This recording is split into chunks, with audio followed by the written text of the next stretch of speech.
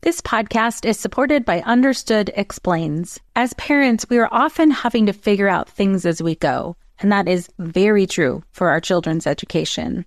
And to help you out, I want to tell you about a podcast called Understood Explains.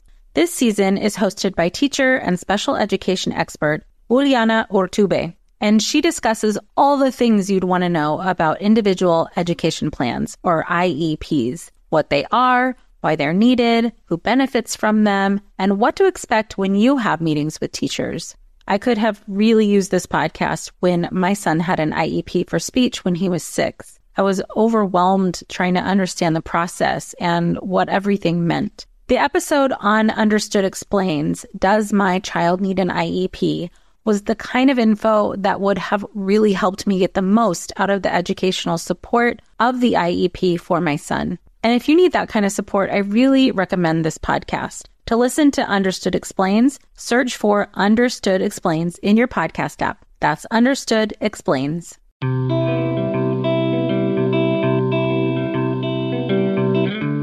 Welcome to Mom and Mind, where we dive into all aspects of perinatal mental health and wellness related to pregnancy, birth, loss, postpartum, and new parenthood. It's so much more than postpartum depression. We raise the volume on all of these topics in the hopes that someday everyone will have the support and info that they deserve before they need it. Please note this podcast is not a replacement for treatment by a professional or professional training. Welcome to Mom and Mind. I'm Dr. Kat. In our episode today, I am joined by guest Emily Adler-Mosqueda, who's going to be talking about her personal experience through postpartum depression after her second child. She experienced postpartum depression late in her second postpartum, and since then has become an advocate for mothers and the postpartum time. She's going to be touching on what it felt like for her to be going through postpartum depression with a second child and feeling less support than she felt with her first child. She's also going to be talking about what it felt like to come to terms with having postpartum depression and realizing it at around 8 months. And very specifically, how her profession shaped and was shaped by her experience. Emily is a bilingual pediatric speech-language pathologist, associate clinical professor, and lead clinician of the Young Child Center at the University of Oregon. She is a mother of 2 young daughters. She has become an advocate for mothers in the postpartum time. Emily teaches about parental mental health factors as they relate to communication disorders to her graduate students. She hopes to help shift the cultural understanding of how long the postpartum time is and the issues that can and do arise after 6 months postpartum.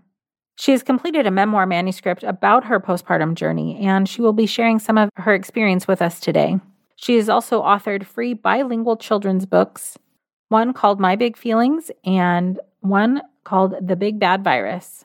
She also shares with us a little bit of insight to what normal language development is for babies, which I think will be really useful for especially all of the anxious parents to hear, and give some really, really sound advice and perspective on how to help your child with language development if you yourself are suffering and not feeling like you're able to engage with your child the way you'd like to. So let's get right in and meet Emily.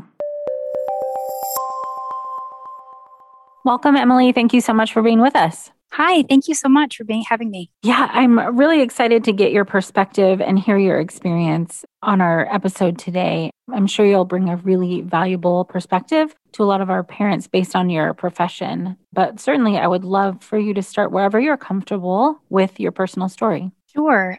It was with my second daughter that things went awry, or just I really kind of had the biggest breakdown of my life to have some really big breakthroughs. My husband and I had some assumptions about being repeat parents that we definitely knew more what we were doing the second time than we did the first time. And we're making some adjustments of what we had learned with our first daughter, with our second, and we're kind of cruising along. And, the typical 4th trimester had some bumps in it, but nothing significant. And I went back to work, and then things really started to kind of crack more regularly. And then it was really at 8 months postpartum that everything kind of had to come to a screeching halt. I had to take a leave of absence from my job. I was so sleep deprived, and I really couldn't function that well.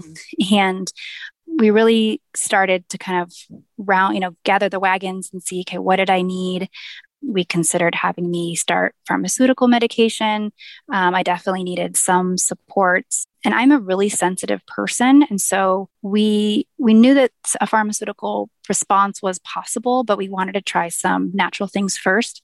My husband's a doctor of Chinese medicine, and we hadn't really looked at the situation for what it really was, that I was physically, emotionally, spiritually depleted. And so we kind of went to work getting me well. I started doing regular counseling.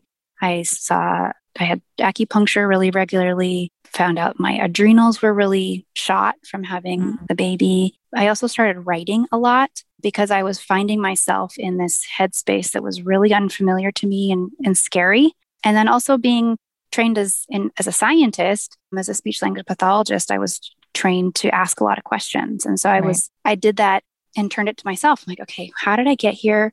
What went awry? How was this birth different than my first birth? And okay, I had Pitocin way more than I did. I pretty much didn't have it with my first birth. Okay, what can Pitocin? What's the relationship between Pitocin and depression? And I was like, okay, I have a question to pose. So I went to the research and found some answers. And I was like, oh my gosh. So I really started educating myself to get myself through this really dark time, as well as writing about it, because I was just needing to kind of process it in a deep way.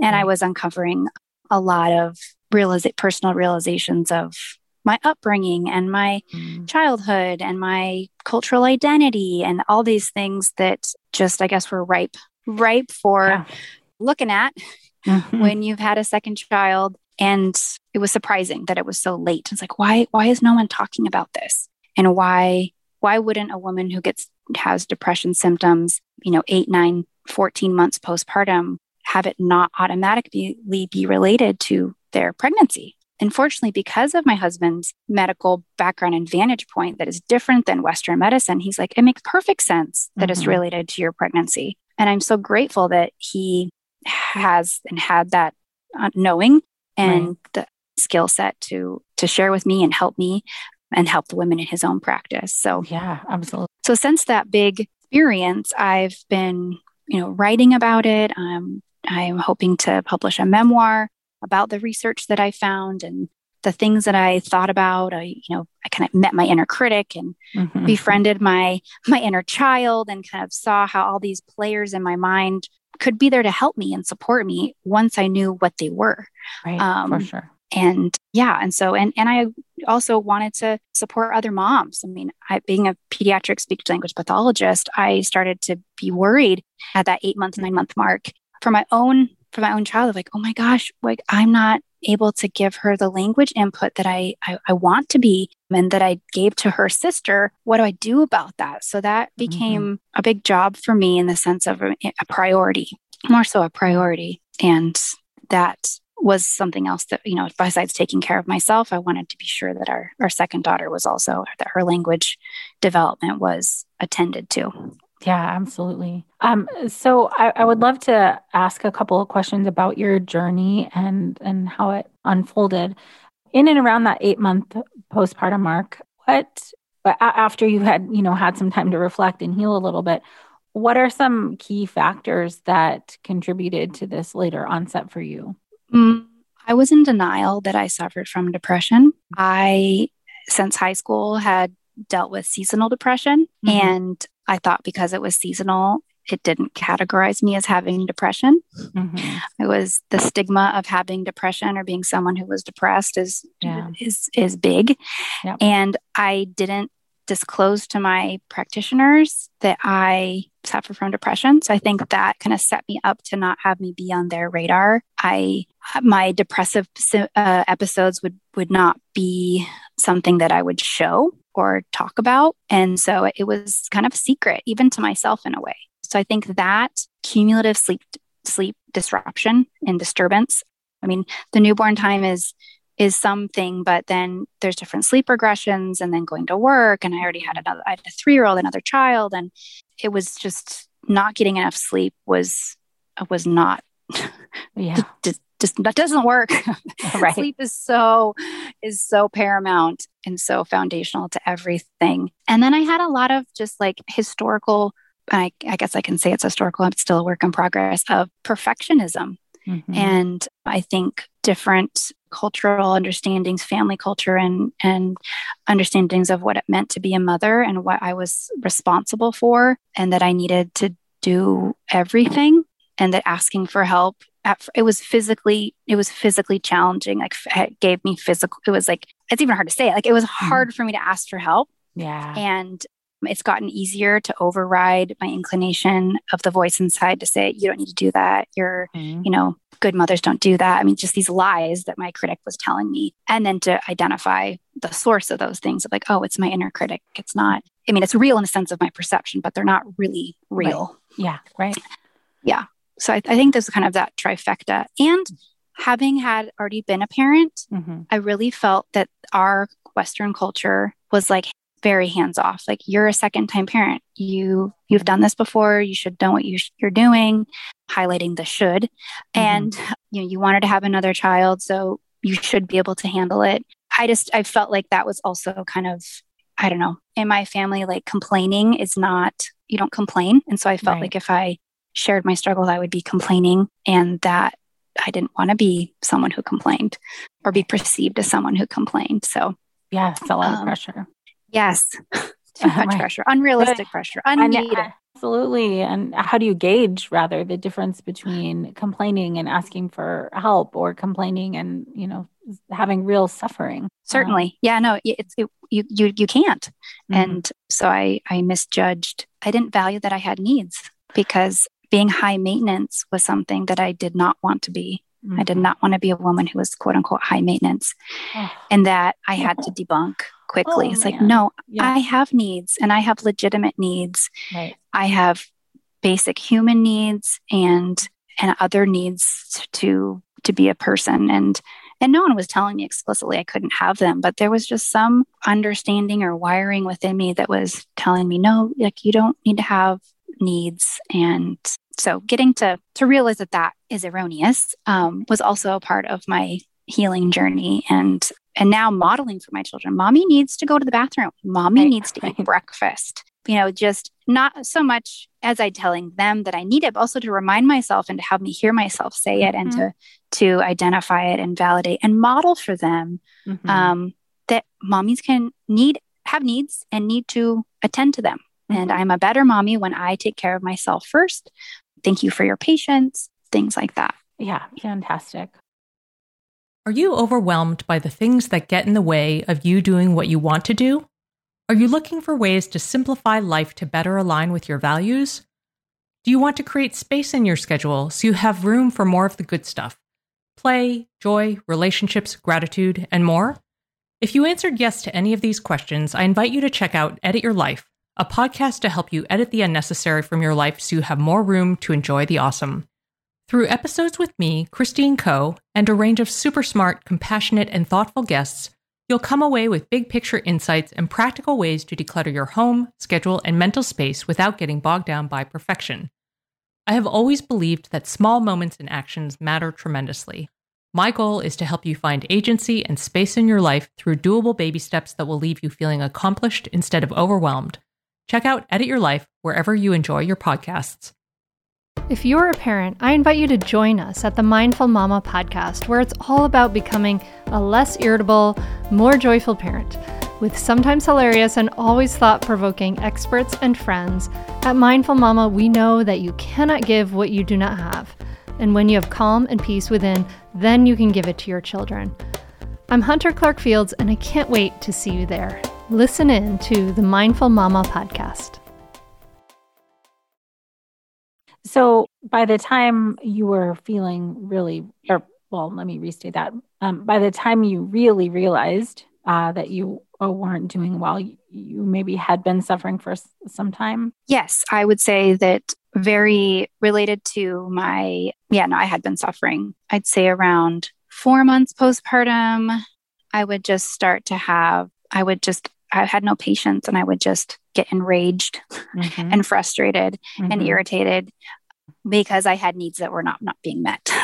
And then I would meet my basic needs. I would tell, just be a puddle of tears, and my parents would come help me. My husband was working on a weekend, and they would take the kids and kind of have these confused looks on their face, like, oh my gosh, like, you're so upset. Like, why? And they would just take the kids, and I would shower and sleep all day and then feel rejuvenated and like, okay, I'm good. I can keep going. And I would, but I would have these breakdowns every like 6 to 8 weeks.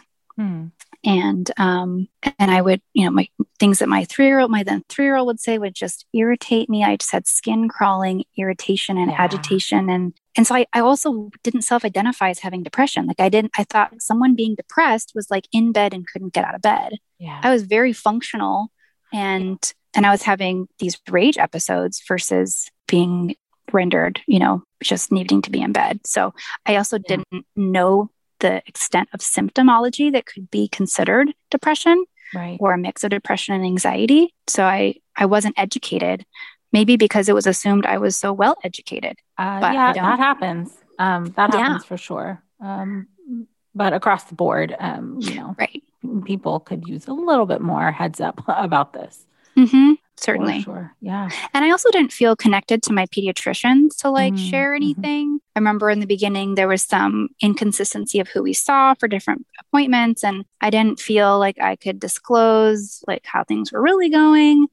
And I think those were really missed opportunities. And like when I wanted to say something, but didn't know how to break the ice to say it, I was hoping they would give me the screener at that appointment. And they didn't. I was like, wait, where's the screener to like have it be the icebreaker? I'm like, and yes, I'm not doing well. And so if they had given it to me at my 6-month checkup, if they had the well baby check, if they'd given it to me at the 8-month, they really would have caught me then. But even at the 6-month, I might have gotten picked up or at least seen for myself, you're not doing so good. And like, that's okay. But it would have been that rough time for reflection for me. Yeah.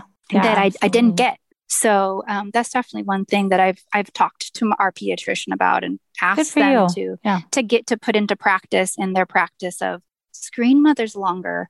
I would have been caught. I could have been supported. Good for you. That is awesome that you're able to go back to them and tell them about this, or at least advocate for other parents. Yeah. Because it could be caught so much sooner if we were looking more frequently. Right.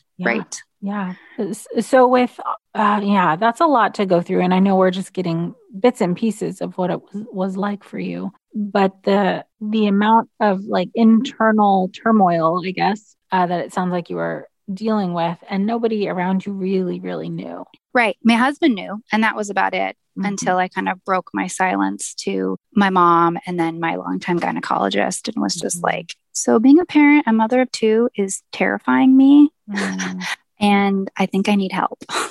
And you had mentioned your high sensitivity also in general, specifically to medication, but it sounds like also just as a person, a highly sensitive person? Yes. No, I mean, like I already had the yard level noise canceling headphones to be able to tolerate my baby screaming, and definitely sensitive to sound.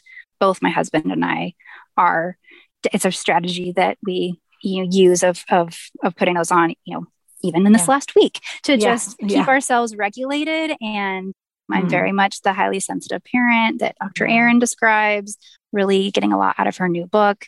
And historically, I mean, I remember as a high schooler identifying as a highly sensitive person. And I did not put it together of that I will always be a highly sensitive person. Right. So these major life transitions, to take that into account, that would have, hindsight, of course, is 2020. That would have been nice to like, okay, we're going to have this big change. Also remember you're highly sensitive, and there might be some modifications and adaptations you need to make or account for to be successful. Totally. Absolutely.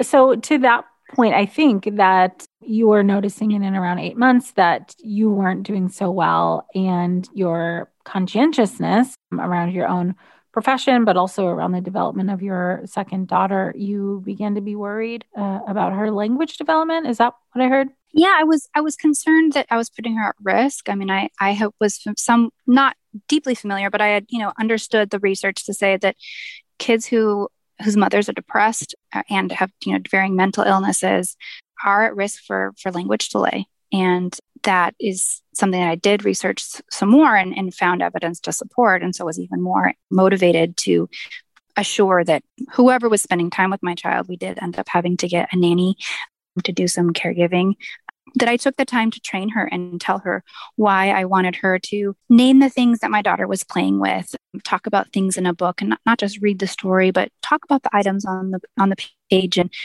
and notice what ones were also in the space with her. To both my kids are raised bilingual.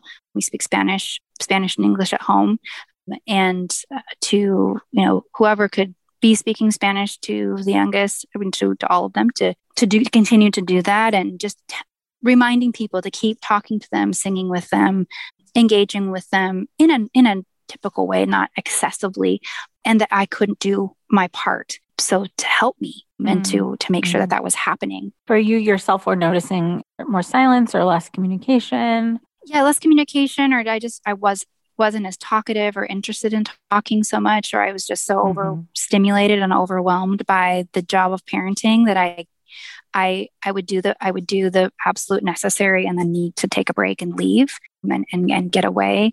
And so, but that was also hard because the voice in my head that's not so positive would be like, well, but aren't you kind of being a little obsessive about how you're training the nanny, or, isn't that being a little overbearing? And I really had to check that voice and say, and per my professional hat of, no, I'm not being overbearing. I am being conscientious, and I'm being thoughtful to provide early intervention for my child so she doesn't have a language delay and isn't impacted by what's going on with me. So kind of being clear with myself about why I was training the nanny or asking her to do things very explicitly, even though she had a lot of experience with kids and liked being with kids and was inherently great. I still made the effort to talk about these things in an explicit way that was uncomfortable for me to do. But I was really glad that I did it, and it went really well, and she was really receptive. And I mean, I was paying her, so I mean, she should do it how I want her to do it. But that was also uncomfortable for me to even get to that point of hiring someone to watch my kids. That was a whole nother mental sparring. Sure. If you're a perfectionist, then you should be able to do it yourself. Is the whole line. Obviously, we know that that's not like accurate. Well, for one, perfection isn't possible, and two, everybody needs help. Exactly. It's quite a lot of pressure. Yeah, and so you had mentioned in that process some of the cultural factors going into this, that as the mother should be able to do everything. Yeah. My dad's from Mexico and my mom's from Minnesota. And I just, by observing, I think my dad is from a really large family, and my aunts have had lots of kids. My dad's one of 13. So my grandmother had a lot of kids. So I just assumed by observation, no conversation, just purely observation and slightly erroneous observation, that everyone loved motherhood. It was easy there because they had multiple children and they seemed to be fine. Granted, I didn't see these people very often or were very close to them.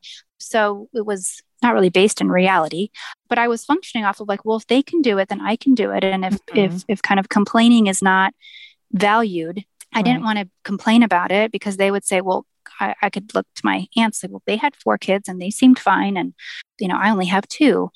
I also worked with primarily Spanish-speaking families and would see these mothers, Spanish-speaking mothers, doing amazing things with, 3, 4 children in a very small space, and, very little support during the day. When I would do some home visits, and they were managing, they were doing well. I was, there to help with their, a child that may have a communication delay, but I was just so in awe of how they did it all. And granted, it was 1 hour in their whole week and I didn't see the other things, but in that time, I convinced myself that they were doing it all. They were living up to the ideal of being mother and wife. And it was fulfilling in all ways. And that wasn't my experience. So I thought then I was failing. Wow. No pressure at all. No. That's so, it's just coming from every angle, even professionally. So, right. So in your own process, then you were aware of that you yourself needed help and that your daughter may need help. or support and early intervention, as you said. How did this experience, shape you in terms of your own postpartum depression, intersecting with what you do for a living? It's really given me pause to, well, one, the job that I'd been doing, I went back to it temporarily and then changed jobs. I made the shift to become a supervisor and a clinical supervisor. And now I train graduate students to be speech language pathologists. And in my position as the director of our kind of young child clinic, I'm able to talk to them about maternal and parental mental health as it relates to when we talk about home visiting, which is a typical way of service delivery between birth to 3, and is, the natural environment is what's delineated as best practice for IDEA and things like that. That we know when we're working with parents in kind of parent coaching, we need to be aware of their mental health, of their background. Who's the adult learner that we have in front of us that is going to be collaborating and learning from us to then help their child? Right. If they have a history of depression, or if they're going through late onset postpartum, like what are the signs and symptoms that you might see doing an ethnographic interview? What are the signs and symptoms that you might see in your home visit that might give you a hint that they could use some more supports, and you could make some suggestions of, even educating them of, did they know that maybe they're having some symptoms of postpartum, that this could still be considered postpartum depression. And here's, the international postpartum international resources or local resources, and kind of, put them in touch with community supports. But I think just having that awareness to have the patients and to also gauge how many ideas do you give them if you know that they're in an era of intense sleep deprivation. Like really explaining to my students, who fortunately the range of students is, they can be typical, kind of traditional students or non-traditional students. So some students are young and don't have their own kids and may or may not want to be parents, but some, have been parents and things like that. So there's a wide range of personal experience, but kind of going for the mean of not having a child yet, to educate them on, these are the cognitive impairments that happen with sleep deprivation. And here, can you kind of like, how ready to learn is your learner who's in front of you? And trying to take in all these be sure to take in all this, the context of each person and each family, to then be able to kind of attend to the needs of their child best. Yeah, that's fantastic. I'm really happy to hear you talk about this from the parent-child perspective, in part because with the clients that I meet with who are anxious or depressed, or who have felt disconnected from their children in the early postpartum or for a little while, they are sometimes worried about their kids' language development, or even worried that, oh my gosh, because I was anxious or depressed, did I cause a speech delay or something like that? So I was wondering if first you could give us a kind of a broad overview of what's kind of quote unquote normal language development, whatever that means, but more specifically like a range of when it's common for kids to start talking. Yeah. Well, the amazing thing about kids and people and our human system of communication is that hearing is really important, and hearing develops really early on. So our babies, if they're born with typical hearing, have been hearing a lot of the pregnancy. And so they're already really used to our voice and are primed and ready they're orienting to us upon birth. And so they can't see very well for about the first 4 months. They can't see very well. So talking to them and interacting with them, getting really close to their face, literally within like 6 to 12 inches of their face, is important. So really getting up in their face and talking with them, but they're going to be making sounds. I was always amazed when my daughters made sounds that they didn't talk about in my training, of like these squeaks and coo, that like the degree of the range of coos that they could make. When I heard it for myself, for my own children, was so amazing. So they'll be making all different kinds of sounds and beginning to then those kind of squeaks and certain coos will stop pretty early on, but they'll make different sounds and different vowels and start kind of playing with their mechanism, with their voice, with their throat, with the pitch or the sounds that they can make, and be making what we call kind of front sounds. So kind of those M's and P's and B's. kind of where in lots of cultures, mama and ma are kind of terms for mother, and ba or pa are terms for father, because those other consonants come very early. So sounds will come, and then also the children have receptive language, so their understanding of language is developing all the time. So it's kind of harder to gauge, but you talking about something and then they looking at it with you, their eye gaze is telling you, I know what you're talking about. I'm looking at what you're talking about. And so it's important to kind of watch for and the kind of show and tell of things, so that you're sharing, and it's called joint attention. You're both looking at something and maybe looking back at each other and then looking back at the item of the show. And all those types of things are happening early on.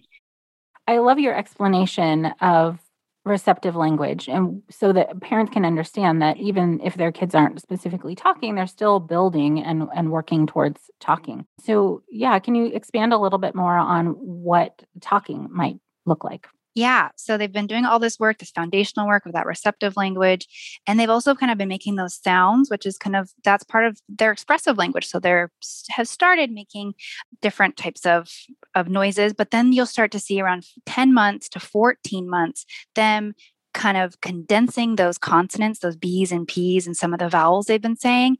And they might start saying some true words like mom, mama, or up, or mo for more in English. And so you can expect to start to see just a handful of words in that range, about 10 to 14 months, because it also depends on the other gross motor and fine motor development that the baby's been doing, because they're really busy those first 12 months.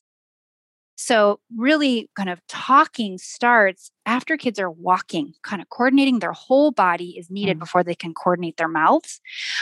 So more words, maybe 5 to 25 words, is kind of what you're looking at 18 months. And then from 18 months to 2 years is you want to see a real explosion of language. And it's really exciting because in such a short amount of time, they're really starting to put more words in their vocabulary, and you're really getting to know this little person that you've been caring for. It's really exciting. It is. You just gave me a flashback to both of my kids' language development periods, and how fun it was and how amazing it was to just almost see their little brains work and trying to put stuff together, and how fun it is for us, but how fun it is for them. And they're getting to be human, expressive. Right. It's really cool. And they're probably like, finally, you understand what I'm trying to tell you. Right. And to be sure, those handful of true words in that 10 to 14 months, that could also include signs. So it could be a mixture of signs and spoken words. So all together, that would be the child's kind of vocabulary.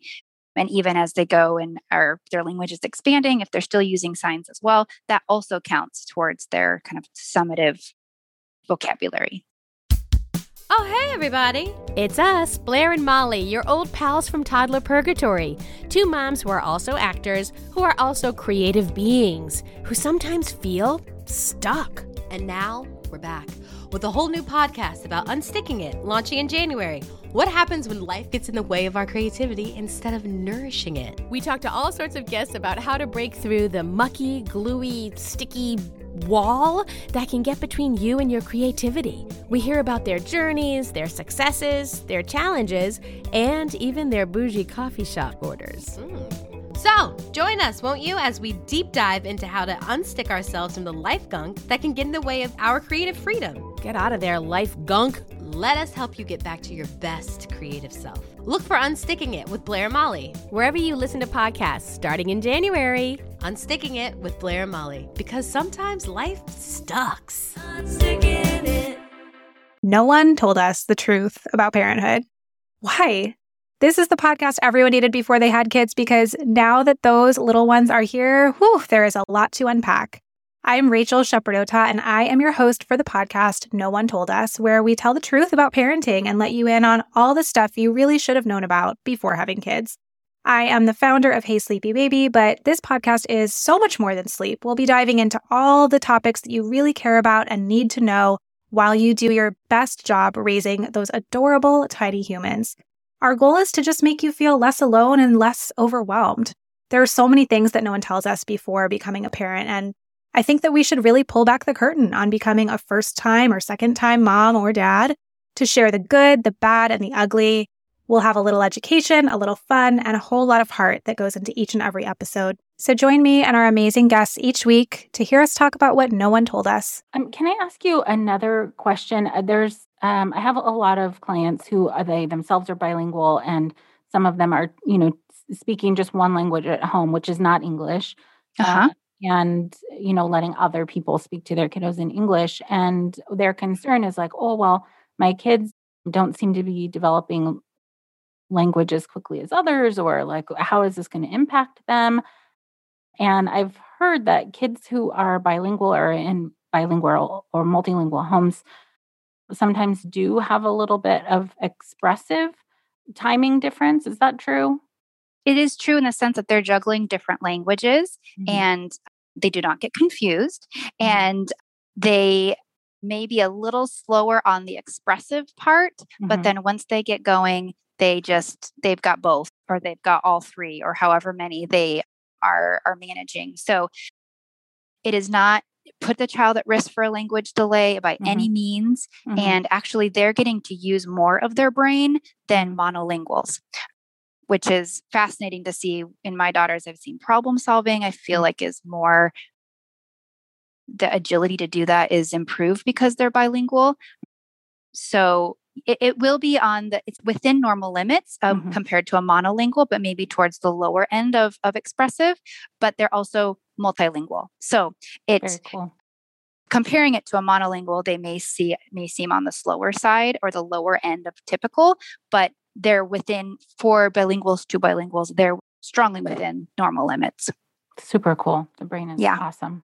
I think it's really important that that you're delineating that language is a process, and it's not just, if they're talking or not as part of language. Yeah, no, it's so much more than that. We've got that receptive, that receptive language, and then social language. So very early on, within weeks from my older daughter, I spoke only Spanish to her, and she would look me in the eye and know that I was talking to her. I would start speaking English in her presence, close to her face, like same position, and be speaking to my husband. And her gaze would kind of look away and not be looking at me. And she could tell I wasn't talking to her. And then I go back to speaking Spanish, and she would just zoom in and be looking right at me, focused at me. She knew that she was being spoken to. And it's amazing to watch kind of the back and forth that can happen of people talking to a baby and pausing, and the baby making sounds and vocalizations back. Yeah. That's the beginning of a conversation. That back and forth is important. Just the fact that the baby is making noise is important. It may not be into words yet or sounds, at the developmental stages, but that expressiveness is important. So for the parents out there who are dealing with depression or anxiety and are worried, I guess either about their child's language development, or at least are feeling maybe similarly to how you described you felt, that not feeling like engaging, not wanting to do that, or feeling like a lot of work to be able to engage in that way. You gave one tip, which is to find other people to do it and have some other people make sure that they're interacting. But what are some other things you could, what are some options for parents in terms of interacting with their kids and supporting language development when they themselves, the parent, is not feeling well? Yeah. First of all, I would say it's okay not to have someone speaking to your child all the time, and to really tune into yourself and think about a time in your day when you do have energy. Think about what time of day that is. And hopefully it happens every day. You might have like 5 minutes you feel like you could really be intentional and talkative. And it can be hard to find those moments because we don't feel like ourselves, and we're struggling. And, even that could be a tall ask. So again, having a partner, having family members, friends that are like family, and in the event of COVID, that's its own extra thing. But, periods of times where the baby can have someone talking to them, or you yourself can talk about, if you need to unload the dishwasher, talk about what you're doing. Doesn't have to be just like this one-on-one undivided attention to the baby. Baby can be nearby. You're referring to them, glancing towards them, but you need to fold the laundry or unload the dishwasher, or you're making the bed, and you can be talking about what it is that you're doing, of like, oh, I'm folding your baby socks. And next time is, my shirt, and here's daddy's red, sweatpants. And so just kind of labeling and talking about things, and maybe for the duration of the activity is all that you have to feel talkative right then. And your task got done that you feel like you needed to do, and you were talking about what you're doing. So kind of you could check it off in your mind of like, okay, I gave them some input that was of quality. Reading a book, and even just like looking at pages and having, some silence is good too. Having the baby look, and you can just kind of point at what the baby's, looking at. Lots of times for really young books, there's only like 1 or 2 images on the page. And so you can, it's like, oh, there's the bunny. I see a bunny. Bunnies hop. There's probably only 1 word on the page. You could make up a story if that felt creative. Because also, like, the time you spend with your kids when you're not feeling great, you want to enjoy doing it. So thinking of something that you enjoy and they enjoy, and then hopefully if it's something that happens regularly, like in a routine, that's a great way to know that, like, okay, tomorrow at the same time, I'm looking forward to this time. And maybe it's 5 or 10 minutes that you're really just kind of giving intention to be more talkative, talk about what you're doing, label things for the child. And then other times, maybe you don't feel talkative, but you're having music on for the baby. And then they're going to go for a walk with somebody, or you're going to go for a walk with the baby, and they're getting to look outside. And, maybe you could notice things if you feel like you could do that. But I think really kind of picking a time that you shine in your day, even if it's for 5 minutes, and just know, like, okay, for these 5 minutes every day, like, I can commit to that. And I think just knowing that making that much time every day happens at least. And then you might be surprised the more you care for yourself and see that counselor, take that medication, or get that acupuncture or whatever it is that is how you're helping yourself, that you might find other moments that you could add to that. But knowing on a really hard day, I did my 5 minutes, and that's okay. And I'm talking to people about the importance of supporting my child's language. These are just gems. I'm so grateful that you're bringing all of these tips in, because I know how many people can use them. And what I want to highlight from what you said is that if 5 minutes is what you can do, that's fine. I hear sometimes almost the opposite from people who feel like they have to constantly be stimulating their children and doing something and engaging them and whatnot. And like, you don't need to constantly be doing it either. And sometimes they need their own break. Like kids need silence and to have a chance to look around and, be curious and whatnot. We somewhere in the middle is fine. Yes, exactly. A little bit of interaction, a little bit of distance. Yeah, that tummy time and that pause. Babies and kids have processing time. So even if they are using some words or are making some sounds, they need time to process, to respond to us. So if anything, part of my healing journey was to slow down and learn how to rest and what that meant, and not feel guilty about it. And then also just being able to pause in those conversations with your kids, that lets them show up. Because if we're taking up all this airspace, there's no place for them to show up. So if you're feeling less talkative, that's okay. That's where you are that day, in that moment, those weeks, those months. And the more resourced you are, the more talkative you'll want to be in a real purposeful way. So I would love to also know more. Clearly, you have so many good gems, both from your professional experience and personal experience. And I assume that when you said you were writing before, that you were writing about your experience. And I know you mentioned that you have a memoir. Can you say a little bit about that?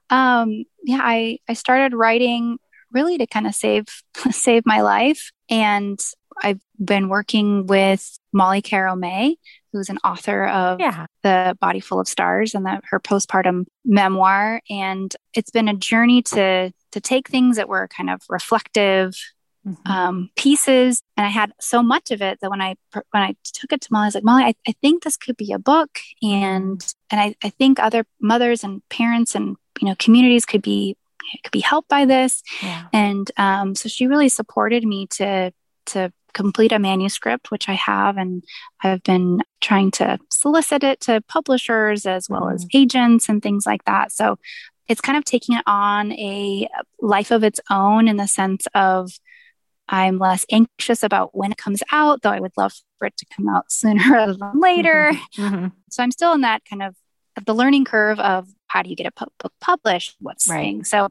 it's with some people having some other read-throughs right now, having been with some agents and kind of getting some feedback. So that's hopefully forthcoming.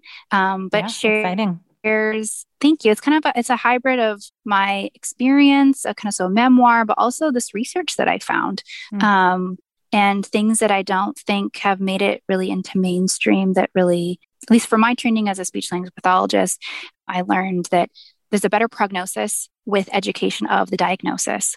And so once I could learn more about what was happening to my brain anatomically, biochemically, I could have more patience with myself. And I just had more of a context about, okay, this is what I'm working with. This is about how long it will take to, recuperate my adrenals and work through that adrenal fatigue. And so it just helped me heal with just that education. So I want to, share those things, as well as my kind of personal journey of my insights into meeting and befriending my inner critic and meeting my inner child and seeing how she was inadvertently sabotaging my parenting and why setting boundaries were so hard.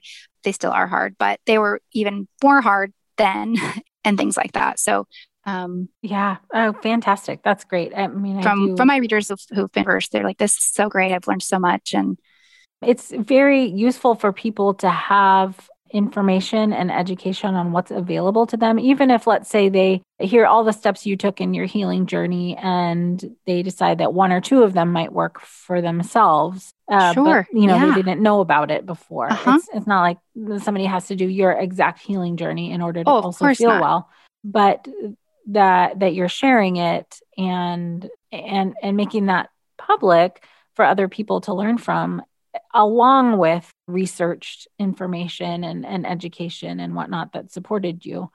I think it's so valuable. It's a winning combo. Thank you. Yeah. When everything was kind of shattering around me, I thought, I can't be the only one this is happening to. Right. Like I have to take notes. I have to write, I have to document because this is so hard. And it's not going to have just been me that gets through it. Okay. There's other moms that I could feel that it either has happened and it was a long time ago for them and they need validation, or it hasn't happened to them yet and they need some guideposts, but it just felt bigger than me.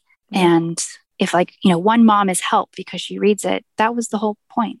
It was that was enough. Absolutely. I'm sure you will reach way more people than that.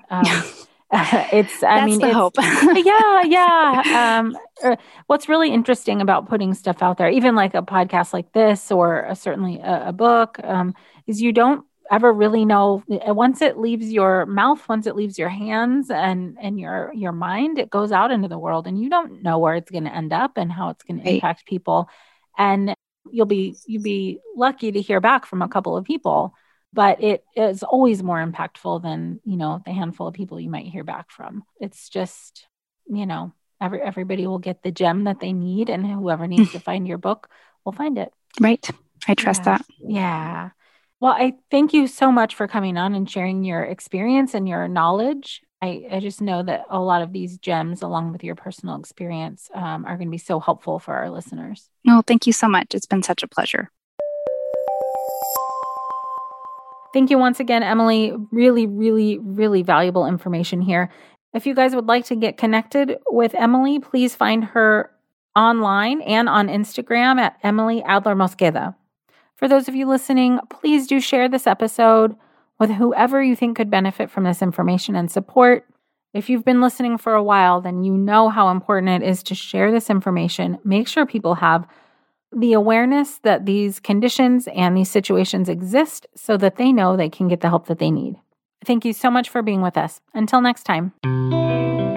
Thank you so much for joining us today. Please share this podcast. Together we can support moms and families so that no one has to deal with this alone. Come connect with us at momandmind.com. I'm Margaret. And I'm Amy. And together we host the podcast, What Fresh Hell? Laughing in the Face of Motherhood. Margaret, I would say you're sort of a where are my keys kind of mom. Correct. Sometimes a where are my kids kind of mom. Well, you're, Amy, more of a we were supposed to leave 35 seconds ago, mom. I mean, touche. In each episode of What Fresh Hell, we come at a topic from our usually completely opposite perspectives. I bring the research. And I bring kind of the gimlet eye. Like, is that research really going to work, people? And almost 10 million downloads later, we're still laughing. We also talk to experts in the parenting field, plus parents with stories we can all learn from. We make each other laugh, we challenge each other's assumptions, and we have what we think is the best parenting community on the internet. Check out What Fresh Hell? Laughing in the Face of Motherhood wherever you listen to podcasts.